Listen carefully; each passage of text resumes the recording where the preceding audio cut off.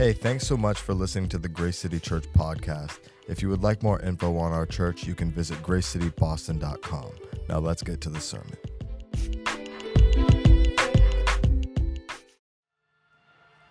Hey, good morning. Welcome. If I don't know you, my name is Brian. I am the lead pastor here at Grace City, and so just want to extend a welcome to you. Can we thank Eli for leading us this morning, stepping in? He got a text Friday night. And so that's just kind of week that it's been in super transparency. And so we're really glad that you're here. Listen, the church is happening. God's people are gathering, and we're about to dive into the scriptures this morning. And so I think everything's going to be all right eventually. So all right. So here's kind of where we're at. So we're starting a new series that we've entitled the Jesus Movement. And so essentially what we're doing is we're kind of gathering and coming around this idea of really answering the question of how did we get here? Like, how did we get to this place where all of us are sitting in this room in the city of Boston in 2021? And so last week we looked at really the birth of the Christian church. And the reality is for a lot of us, there's probably a ton of misconceptions around the church. Some of you may think like the church kind of started as this institution. It started as this kind of power grab culturally in this moment, right? I mean, if you just kind of have surveyed the church in some ways over the last few years, there's reason to believe that, to be honest with you. And we kind of see where the church, the general church, has tended to land and prioritize in different ways.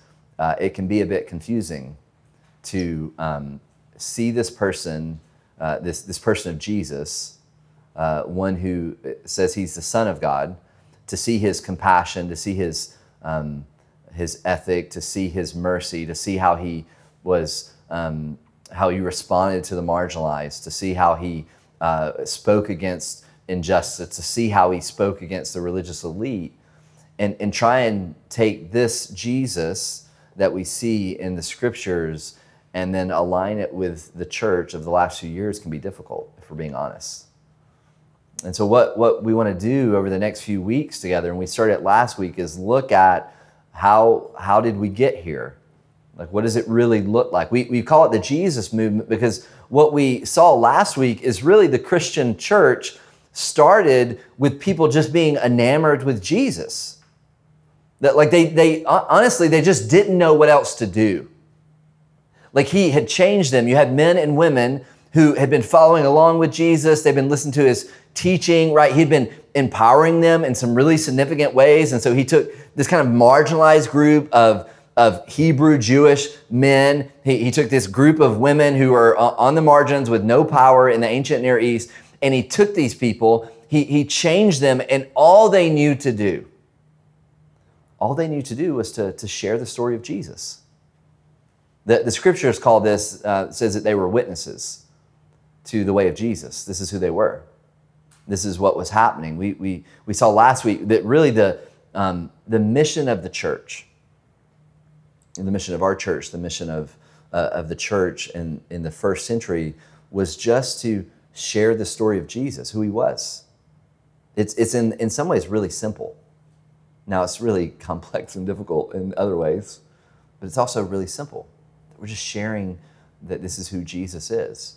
And so the church began with just this group of people, enamored by Jesus, gathering around his way, trying to, in many ways, just trying to create the ethos that Jesus presented in front of them. This is what the church was.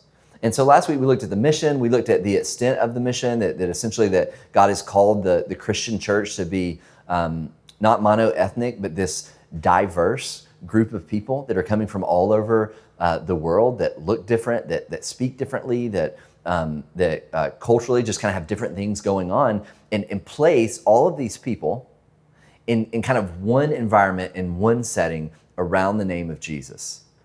This was the extent of the mission. So when Jesus said, "Go, take my news," he didn't just say, "Take my news to the Jewish people, to Jerusalem." He didn't just say, "Take my news to Judea or Samaria," but he said, "Take it to the world. Go to the world. Go." And so now we sit here as a result of the commission of Jesus. And so we ended last week. So here's where we're going this morning. we ended last week talking about that Jesus mentions there's a type of power source that he's going to give them, that a power is going to come upon the church that is going to enable them to do the things that they need to do, that's going to push them forward. And so this morning we're talking about the Holy Spirit. Now, some of you are like, yes, the Holy Spirit, right? I mean, let's be for real. Some of you are like, yes, give me the Holy Spirit. And then others of you are like, that's going to get a little uncomfortable, the Holy Spirit, right? We can be honest about that. What's interesting is this week, the Cultural Research Center at Arizona Christian University, listen to what they said. They just released a study actually on the Holy Spirit this week. And they said this, they said, of self-identified Christians, now, we know that's loaded, right? I mean, let's be honest, like that's super loaded.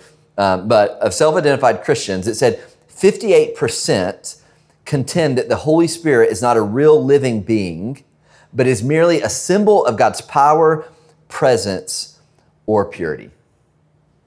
58% of people sitting in pews, tables, whatever, chairs, would say that the Holy Spirit is not a real person. This is the reality of where we're operating. The other reality that we need to be really kind of upfront with is depending on kind of your background, your religious background. If you're coming out of a kind of different, like if you even have a religious background, you probably have a couple of thoughts on the Holy Spirit. So if you came out of my background, so when I was a teenager, I'm originally from Georgia, so northwest of Atlanta, and when I was a teenager, we started going to this small little church in our community, and it was called Friendship Baptist Church. The tagline was more than just a name. Isn't that great? No? Okay. So here's what we knew.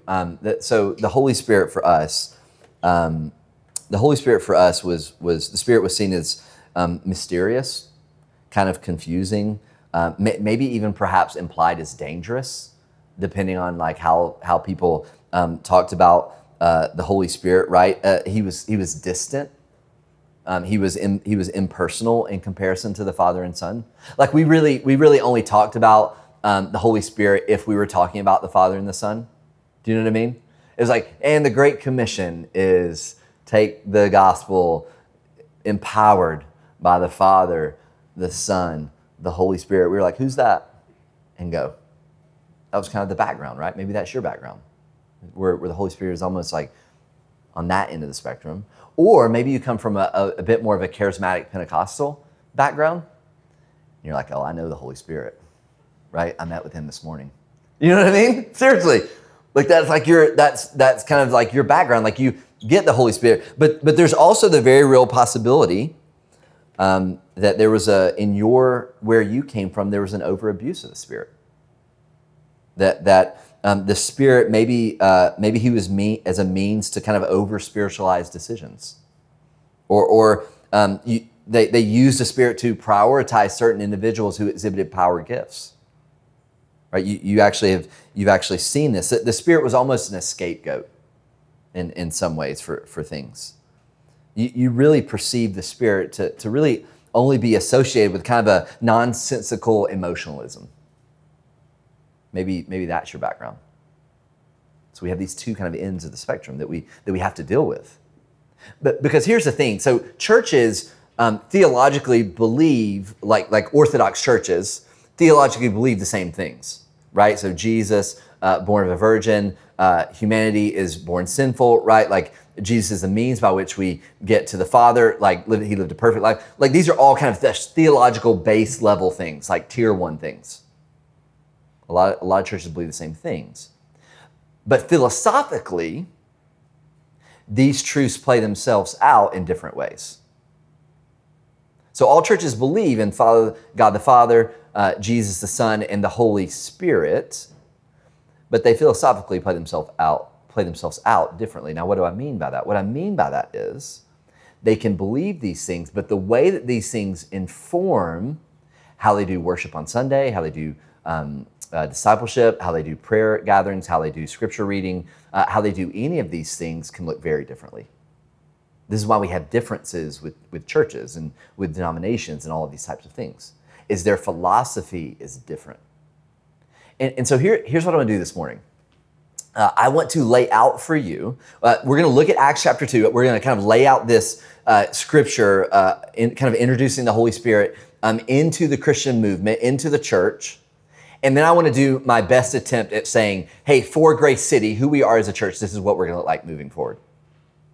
And I'll just go, just going to lay it out for you so that we can kind of have it all together. So you just kind of know on the front end with clarity, this is who Grace City is. And so let me pray for us, and then we're going to dive into our text. God, we thank you. Thank you that you give us truth through your scripture, that you haven't left us with, you haven't left us to be confused about who you are. God, you've made yourself knowable. And so God, we just need your help this morning. God, we need the Holy Spirit's help this morning to read the scripture correctly, to understand it, to apply it. God, we pray for clarity over heart and over head, that both of these things would be able to connect on an intellectual level and an emotional level. God, that we would see you this morning, that we would better understand the Holy Spirit. So God, we need your help. Help us. We pray all these things in Christ's name. Amen. Here's a thought this morning that you can't. Here's why we have to get it right as a church. You can't have a vibrant, robust, sound Christian discipleship without a solid understanding of the Holy Spirit. I'll say it a different way. You cannot love the God of the Bible without loving and embracing the Holy Spirit. You just can't do it. You can't neglect the Spirit and have solid, strong Christian discipleship. It's not possible. You can't do it. Okay, so let's look at our scripture. So I want to look at first Acts chapter 1, really briefly for a second. This is the text that we looked at last week. But in Acts chapter 1, in verse 4 and 5, this isn't him introducing the Holy Spirit. He's been talking about it throughout the gospel accounts. But here is Luke. So if you weren't here last week, Luke wrote the book of Acts. He also wrote the Gospel of Luke. And the book of Acts is just Luke part 2. It's just him. If Gospel Luke was a spotlight on Jesus, and it was, the book of Acts is Luke part 2. In a lot of ways, the spotlight on the church.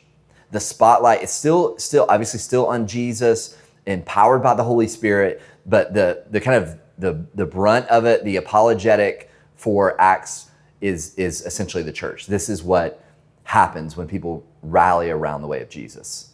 This is it. And so in Acts chapter 1, we see Jesus give them a command. This is in verse 4 and verse 5. Look what he says here. He's talking to his followers, and he says, while he was with them, he commanded them not to leave Jerusalem, but to wait for the Father's promise. Okay, so that's verse 4. He says, and you've actually heard me speak about this promise. So he says, I want you to wait for the promise. Okay, so I want you to lock into Holy Spirit as promise for thought number 1. Okay, kick down to verse 8, Acts chapter 1, verse 8. Now, this is what he says to them. He says, but you will receive power when the Holy Spirit has come upon you, and you will be my witnesses all over the world. He says all over the world. So here's, I want you to hang out here. So it says, I want you to hang out with the Holy Spirit as a promise, and then the Holy Spirit as power. This is what we're going to flesh out this morning. Holy Spirit as promise, and Holy Spirit as power. Okay, Acts chapter 2, let's see it flesh out, starting in verse 1. It'll be on the screen, or you can turn there. Acts chapter 2, verse 1. We'll do 1 through 13. We'll read it a bit together, and then we'll kind of flesh it out. So it says this, when the day of Pentecost had arrived, they were all together in one place. Suddenly, a sound like that of a violent rushing wind came from heaven, and it filled the whole house where they were staying. And they saw tongues like flames of fire separate and rest on each one of them. Then they were all filled with the Holy Spirit and began to speak in different tongues as the Spirit and enabled them. Verse 5. Now there were Jews staying in Jerusalem, devout people of every nation under heaven. And when this sound occurred, a crowd came together, and they were confused because each one heard them speaking in his own language. They were actually astounded, and they were amazed at what they were hearing. They actually said, aren't all these speaking Galileans? It's throwing them off. How is it? Verse 8, how is it that each of us are hearing them in our own language? So these ethnically Jewish, so what's happening here? So you have ethnically Jewish people that are now gathered in Jerusalem for Pentecost. We'll talk about it in a second. But what's happening is they're now hearing these Hebrew Jewish followers of Jesus now speaking the language of their land. So these are Jewish believers those who are following the way of God, living in other places. They're not based in Jerusalem. If you go through that list, they're actually like all over the place, like into Rome. They're just kind of spread out everywhere. And now they're gathered in the city, and there's a commotion because of what's going on. Now, we'll talk in a second about what's going on, but it's important to kind of grasp, like, okay, this is what's happening. Now, kick down into it says the question. Oh gosh, I lost it. Oh, verse 12. It says they were astounded and perplexed by all this chaos that's going on, and they were saying to one another, "What does this mean? What does this mean?" Now, here's the question we have to deal with. We see the Holy Spirit come upon the early church. The question we have to ask ourselves is, what does this mean? Same question. This is essentially what we're trying to get after. Okay, so I mentioned this as Pentecost.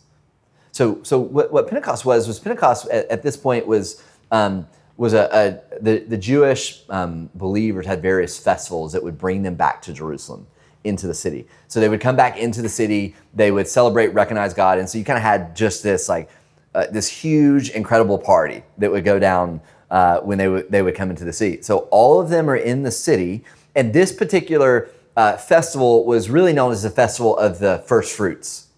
So they were giving God, they were recognizing God and saying thank you to God for producing the first fruits of their harvest. This is what they were doing. Now, at this point, here's what's interesting. So at this point, it had also become a celebration of God giving the law at Mount Sinai to his people.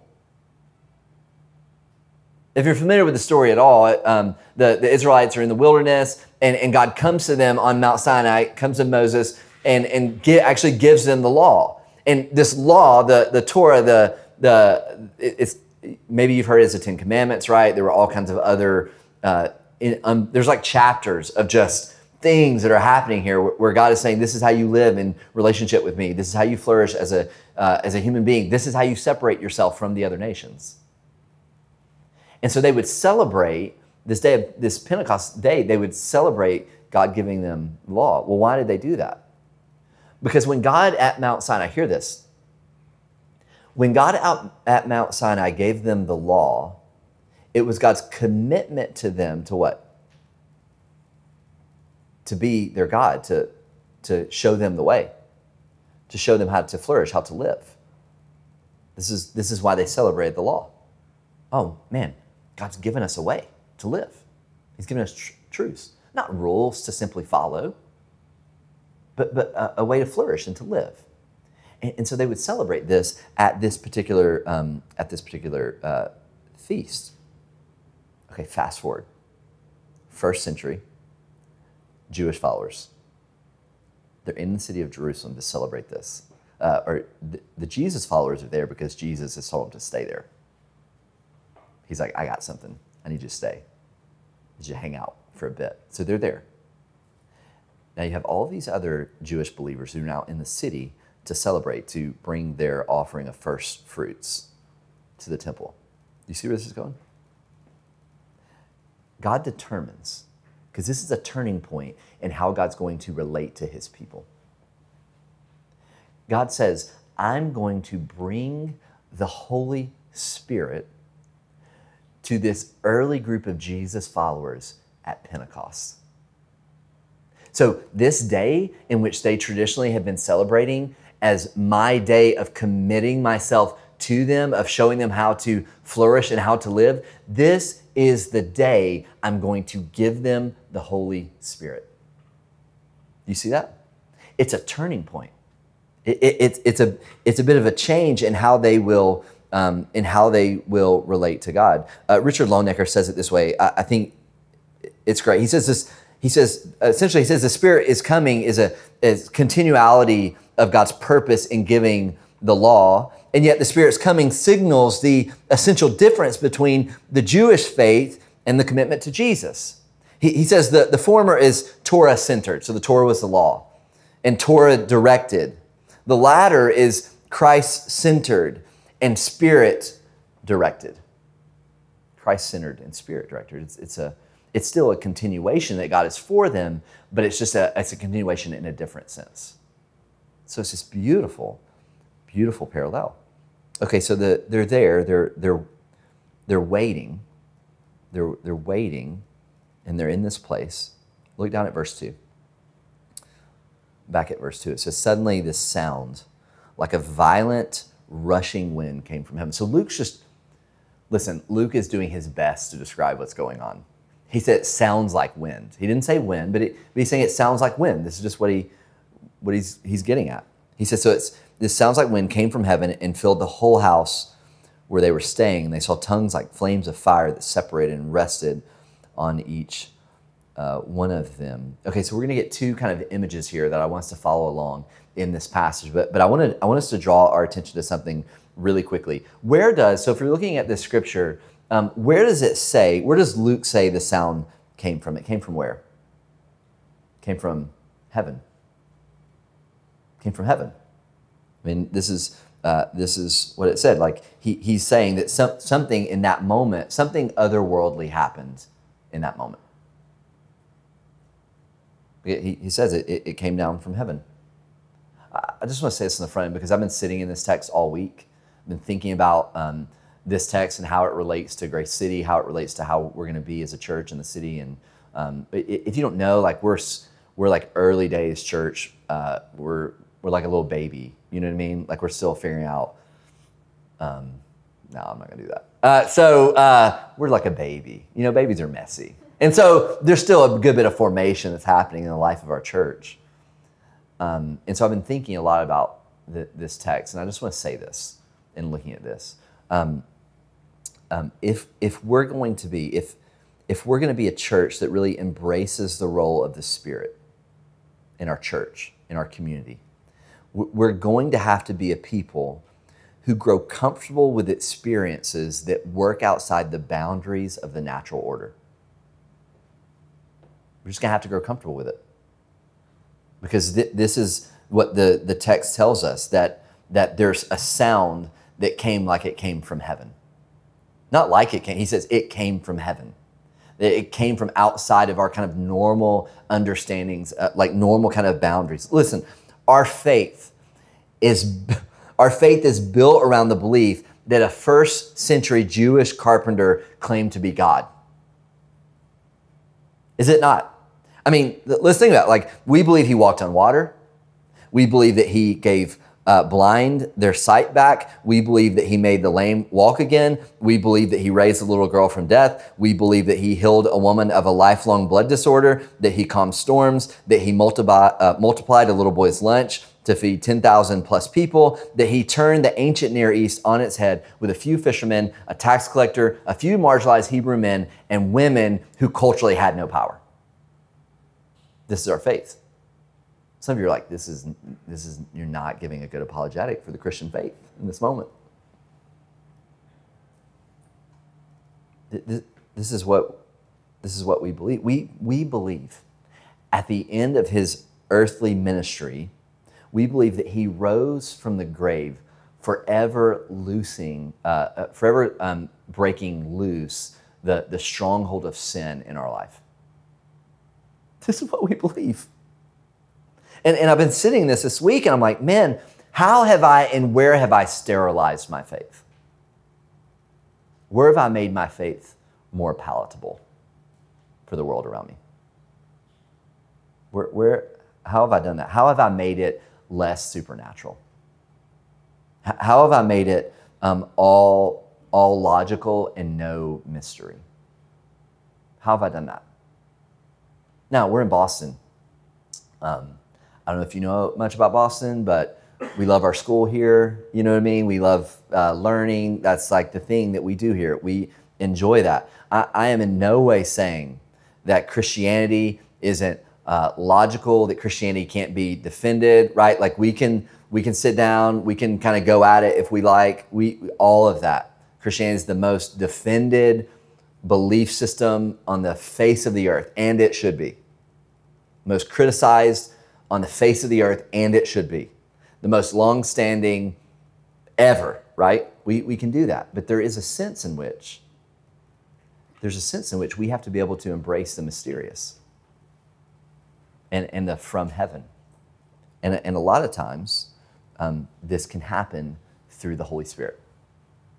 This happens through the Holy Spirit. We see it coming from heaven. Okay, so let's talk about these two imageries there. I'll move on from that. I'm off that, and then we'll move into this. Okay, so we have two imageries here. So he says wind and fire. Wind and fire. I don't want to get into this really, really deeply, but basically in the Old Testament, this idea of wind and fire is closely tied to the work of God and closely tied to the work of the Spirit. So the place where we see wind connected with the Spirit, kind of the most popular scripture is Ezekiel 37, where the prophet's in a valley of dry bones. He says, God says, like, bring this valley of dry bones back, right? So the Spirit of God, you can read it. We don't have time. It's trippy, but like, go read it. And the Spirit of God comes through and it raises them to life. It was a representation of Israel, being kind of dead where they are, and the Spirit of God coming in it, and it raises them to life.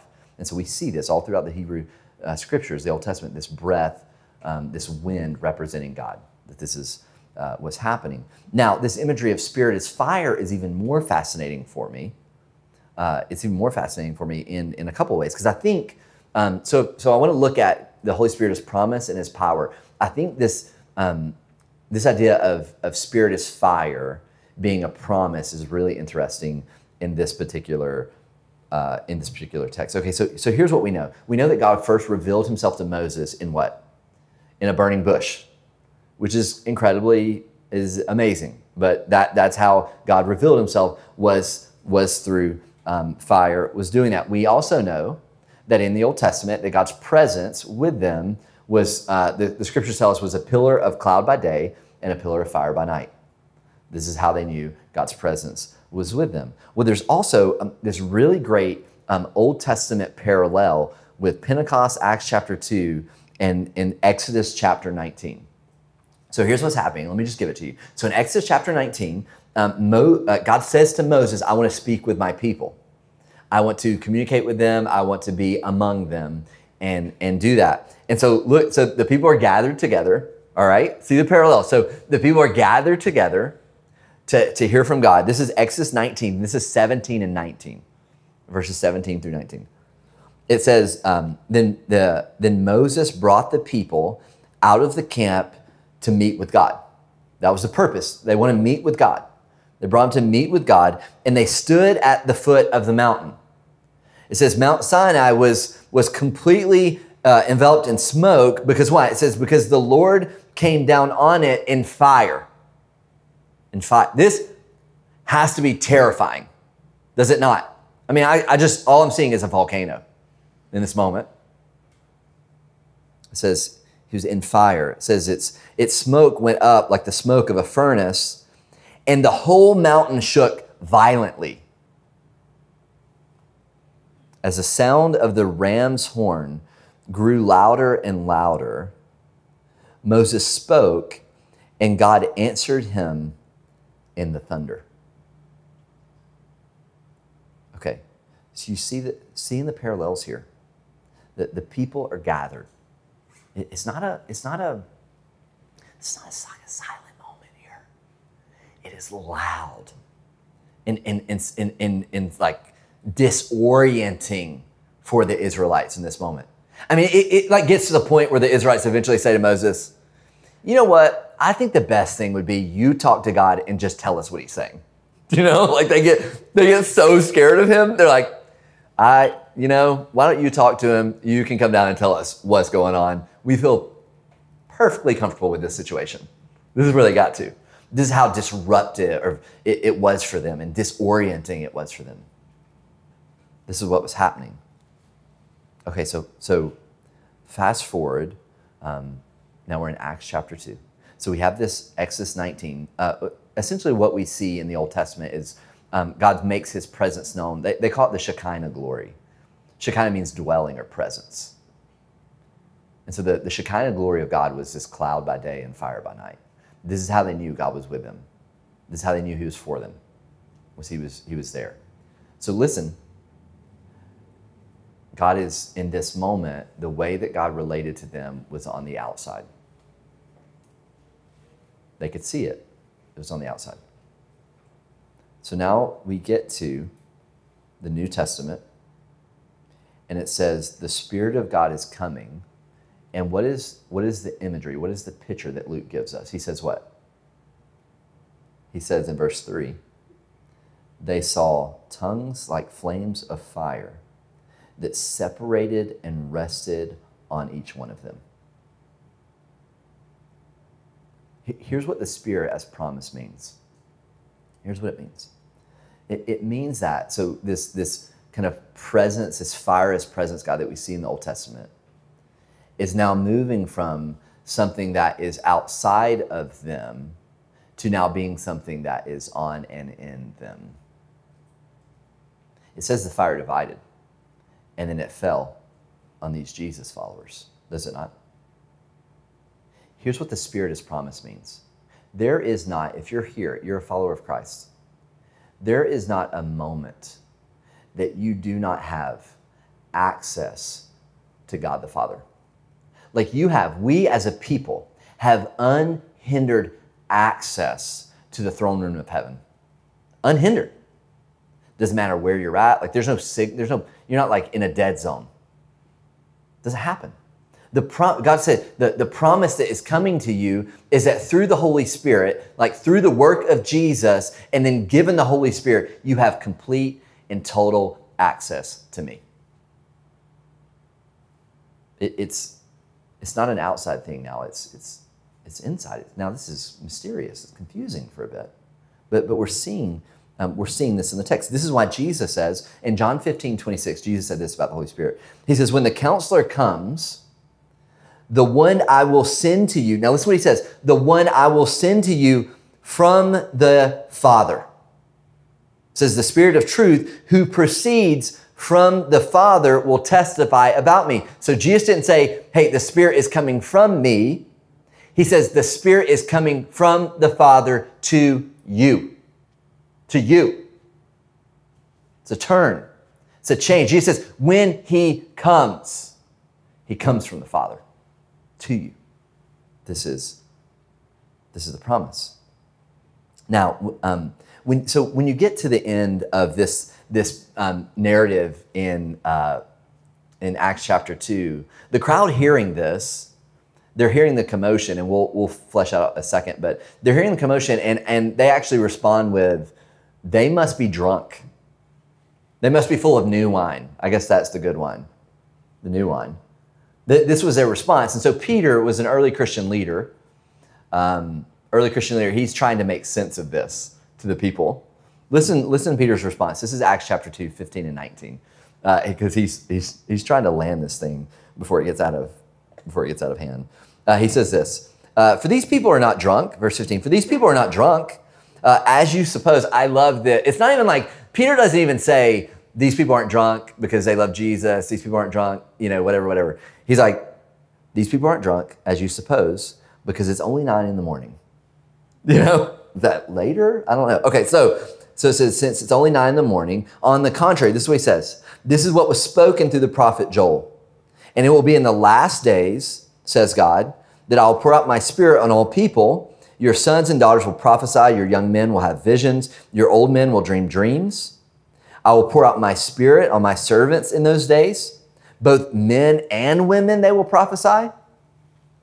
I will display wonders in the heavens above and signs on the earth below, blood and fire and a cloud of smoke. So this Joel's prophecy was essentially about God's presence among his people.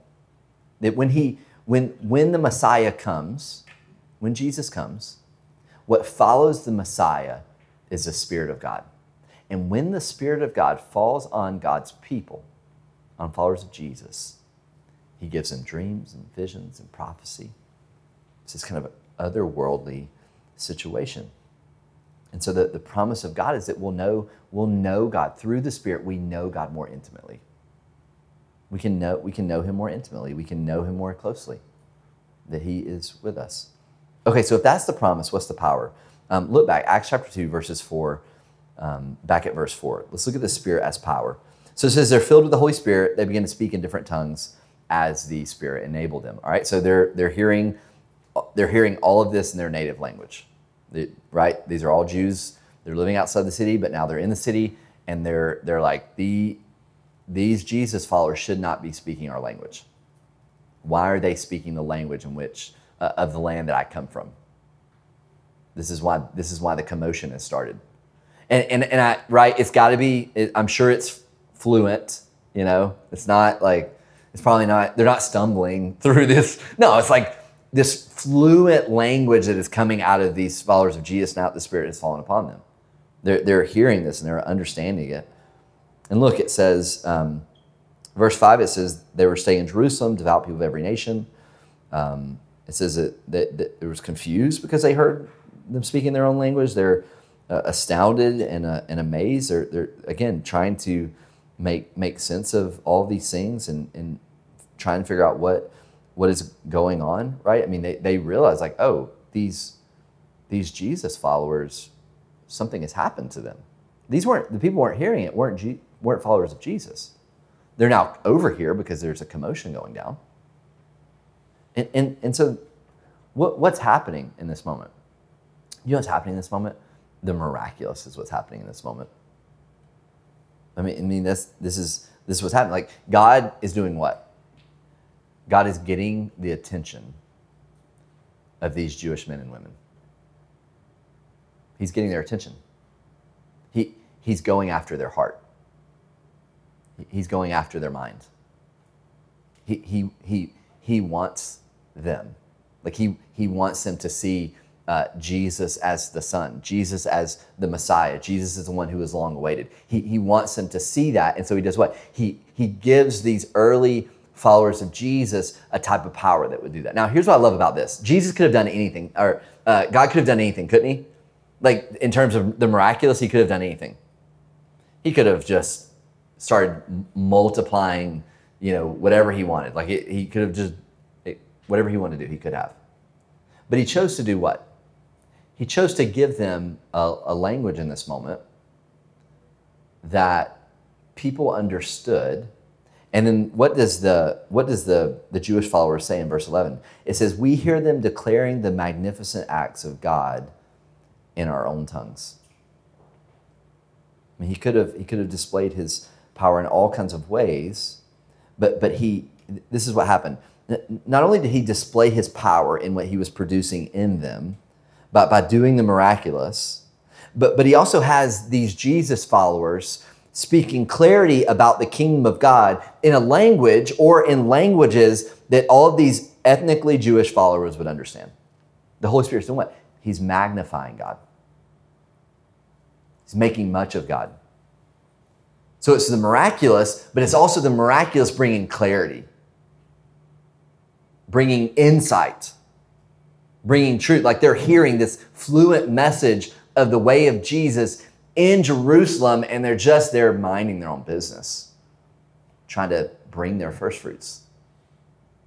And now the Spirit has fallen upon them.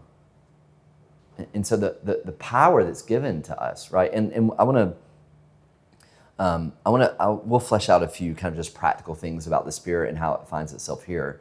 But the Spirit is given to us individually.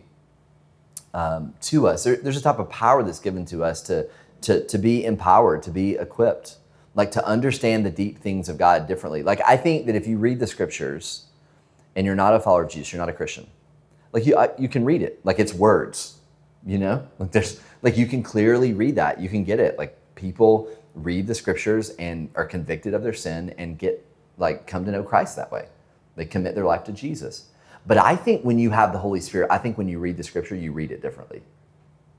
I think there's a type of insight that comes from that.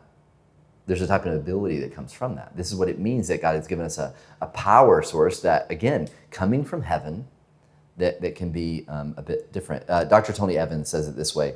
I've read this before, but this quote is so good. This is what Dr. Evans says. He says, God fully understands that you can't pull off what he expects. He goes into this knowing that his standards are way up here and we are way down here. He knows that our best efforts won't get us very high. God, knowing of our insufficiency, has granted us a new power source who is the Holy Spirit, whose job it is to enable Christians to live kingdom lives. That's what he's done. He's given us the Spirit. Okay, a couple observations here of the Spirit in life. And then I'm going to give you, I got a graph for you because we all love graphs. So I'm going to give you a graph at the end of this thing that kind of helps you kind of see where we're going in terms of the church. But here's a couple observations about the Spirit in the life of the church. The Spirit, I want to be very careful, so hear me carefully. Hear me carefully. I need to tune in this moment. The Spirit enables each of us to speak on behalf of God into each other's lives. The Spirit enables each of us to speak on behalf of God into each other's lives. Now, here's why I say, let's be careful with this. Now, how does God do that? Well, clearly, just straightforwardly, God enables us to do that through the scriptures, right? We can speak scriptural truth to people that are walking in anxiety, that are walking in sadness, that are walking in uncertainty. We can say to one another, hey, I know that you got a bit of anxiety going on right now, and it's kind of swirling around. God's I found this verse to be really helpful. And we can do that, right? Like hopefully you're doing that, or someone's done that for you, or that's been really impactful for you. We can do that. But I also believe that God has also given us the Spirit to be able to speak like, nothing that runs, listen, the Spirit is never going to give you anything that runs contrary to Scripture, right? So the Spirit doesn't come upon you and it's like, Yasmin, worship Satan. That's not the Spirit, clearly. But I do believe that the Spirit can give us a sense in which, where it's like, hey man, I don't know. I feel like I have a word from you. I feel like I have a story or a picture from you, from God. Let me just give it to you. Take it. I may be totally off base, but let me give this to you. Like I believe God does that. I've had, over my life, I've had significant, words that were spoken over to me, both stories, words, and pictures spoken over to me, over me by a godly individual that I trust, multiple godly individuals that I trust, that gave me something that, quite frankly, helped carry me through in some really difficult seasons of life. Again, they weren't running contrary to Scripture. They were things that I sat under, that I prayed through, that I read the Scriptures through. Like these were all things I'm like, okay, what does that mean? Like, what is that? I want to believe that God gave you that to give it to me. So now let me take this, not as 100% from God, but let me now take this and dissect this and figure this out. Am I making sense here? It's a beautiful thing. I believe God gives us a Spirit to be able to do this with one another. I want to have a church. Hear this. I want to have a church that feels comfortable with this. Now, this gets super awkward, like, right? I mean, maybe you've had someone come up to you and they're like, I got a word for you, and they give it to you and you're like, I don't even know what that was. That happens. Some of you from the charismatic background, like, that's 100% happens. Had a lady come up, anyway, so you could give me a story right now. That will happen, but we have to be okay and comfortable with that. And saying, you know what, we believe that healthy Christian discipleship seeks to understand and love the Spirit and let the Spirit be a part of us. And so part of that is stumbling through that and being okay with stumbling through that. And so we're we believe that as a truth. So that's the first thing. The second thing, we've kind of already mentioned this, but the second thing, the Spirit always says what? It always magnifies the Father. It's always pushing you into deeper Christian discipleship, into closeness with God, into closeness with Jesus. This is why the Spirit was sent. This is the work that he does. He pushes us deeper. This is why I want to be a church that embraces the Holy Spirit, that embraces the role of the Holy Spirit, because it will make us a healthier church. It'll make us a better church. It will. Our city. I frequently run into people who are here for medical care, right? They're here for medical care. They're here for education. Startups are here. Tech is here. An incredible city. An incredible city. That people, like, you can walk across the bridge right here. And the two companies, the two major companies responsible for putting out the COVID vaccination are right here. We get that, right? They're right across the water, right over here. And we live in an incredible city.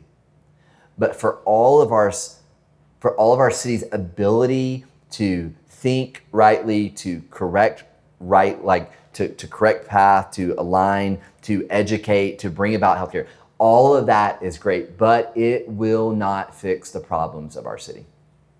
It won't. What will is a people saved by Jesus, equipped and motivated by the Holy Spirit. This is what will bring change in our city. So we have this crazy belief at Grace City that we can actually be a part of turning the kind of spiritual tide of the city. We actually believe that. We actually pray towards that. All right, so he magnifies the way of Jesus. Third thing, let's be really honest in this. Many times the ways of the Spirit can be confusing and surprising. It can be confusing and surprising. That's just our reality. We see the crowd in Acts chapter 2. It says they were confused, they were astounded, and they were amazed. And then the other ones said they were drunk on wine. That is not like, it's just confused. It can be confusing. And we have to, we essentially have to be okay with that. Okay, so how do we faithfully pursue the role of the Holy Spirit in the life of our church? Let me put a graph up for you, and then you can take a picture of it or do whatever you want. So here's where we're seeking to. Here's the line that we're seeking to straddle. And I stole these categories from a friend. But kind of there's this is the kind of the world that we want to live in. So we essentially want to live in the contemplative and the charismatic. The contemplative and the charismatic. So some of you have probably heard me talk about this if we've been around each other for any point of time for long. I've probably talked about this, but let's look at the contemplative first.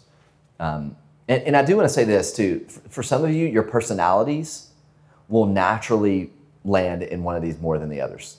So like on contemplative, you're like, you see quiet and alone, you're thinking, that's my space. You know, that's you. You're just like, I'm here, I'm with the crowd, but I'd rather not be. I'd rather just be sitting in the park by myself. Okay, so these are generalizations, but just hang in there with me for a moment. Don't send me an email. All right, contemplative and charismatic. So contemplative is typically defined by this type of like daily discipline, right? There's moments of quiet and silence that's there. It's a little more individualistic.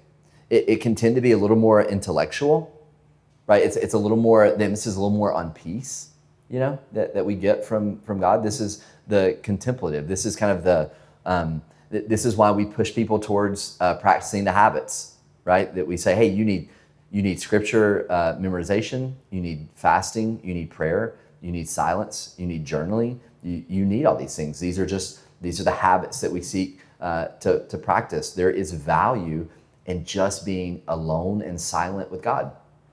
Like we want to get to the point as a church where we can just have awkward silence together.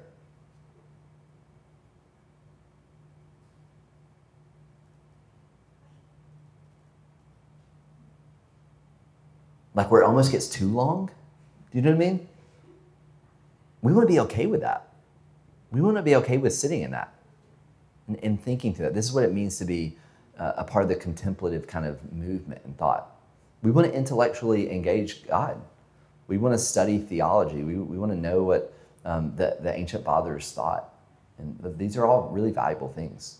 Like we need to be able to do that in our city. It's really, really important. And so we want to be that. While on the other end of the spectrum, we also want to embrace the charismatic. Now, the charismatic can be experience, right? Spontaneous, singing in crowds, communal, emotional, passion. These can kind of be the things, right? I really don't, I'm not really, I don't want to be in a church. Listen, I don't want to lead a church or go to a church that every Sunday morning we're in this space. It's like I don't want to do that. Right? Do you? Like, I just don't. I don't. Like, I want to be in an environment where we're embracing, like, we're all embracing our individual worship styles and relating to God in individual ways. And at the same time, like, we're understanding, like, we have been given the greatest news on the face of the earth. Like, our future is secure. No matter what happens to us here, our future is secure. And we have the presence of a living God through the Holy Spirit inside of us as a people. Doesn't mean we don't go through valleys. This week, can I be transparent as your pastor? This week was one of the hardest weeks in church planting I've ever had. One of the hardest weeks. Just crazy week this week. And so it doesn't mean that we don't have moments where I like to angry run. You know what I mean? Like, I like to get out on like, I'll be out on if you ever see me, I like to run the Cambridge here, the water that's here. I like to run it. If you ever see me running and screaming to myself, I'm okay. Maybe it's been a hard day and I'm angry. I like to do that sometimes. So like, that's a real reality in our Christian life and discipleship. This is a reality, but it's also a reality, man, that we have the greatest news in the world. And that we as a people, when we come into this space, should be a people full of joy. And we should be excited about what God's doing and what he's building and creating in our church and in us as individuals. And so we want to embrace these two things. We want to have the charismatic and the contemplative. The contemplative is why we typically aren't doing it this morning, but the contemplative is typically why we do liturgy. So if you've been here on Sunday morning, we typically will take the bread and cup and we'll read liturgy together. And some people, when we read that together, I'll just be really honest with you, some people are like, we sound like a cult. This is what they say to me, and I'm like, okay. I'm like, do you sing music? And they're like, do you sing words to worship? And they're like, yes, love worship. I love it. I'm like, all we did is remove the instruments. We just removed the instruments. But that's why we do it. We believe it's forming something in us. We want to be slow and measured in pace in our formation. Am I making sense here? So this is what we're seeking to do. So over the next year, I'm going to pray and then we're going to be done. Over the next year, we're going to be leading various things on how to practice the habits, how to lean into this contemplative, how to be silent and be okay with that. And we're going to work to practice that in our gatherings and be okay with that. And we're going to lean into that side of us. We're also going to lean into the other side of how do we lean into the Spirit. That doesn't just mean we raise our hands in worship, but like, how do we actually gather together, pray, speak a word over one another? Like, we're actually going to, this is a process, and we're going to do these things together. We're going to bring in other people who do it better, way better than me. And so this is what we're going to commit to. We are going to work to be this type of church in the city of Boston. And so if you want to be a part of that, man, I'm glad you're here. That's what we're going for. I just want you to know on the front end, this is who we are going, this is who we're going to be.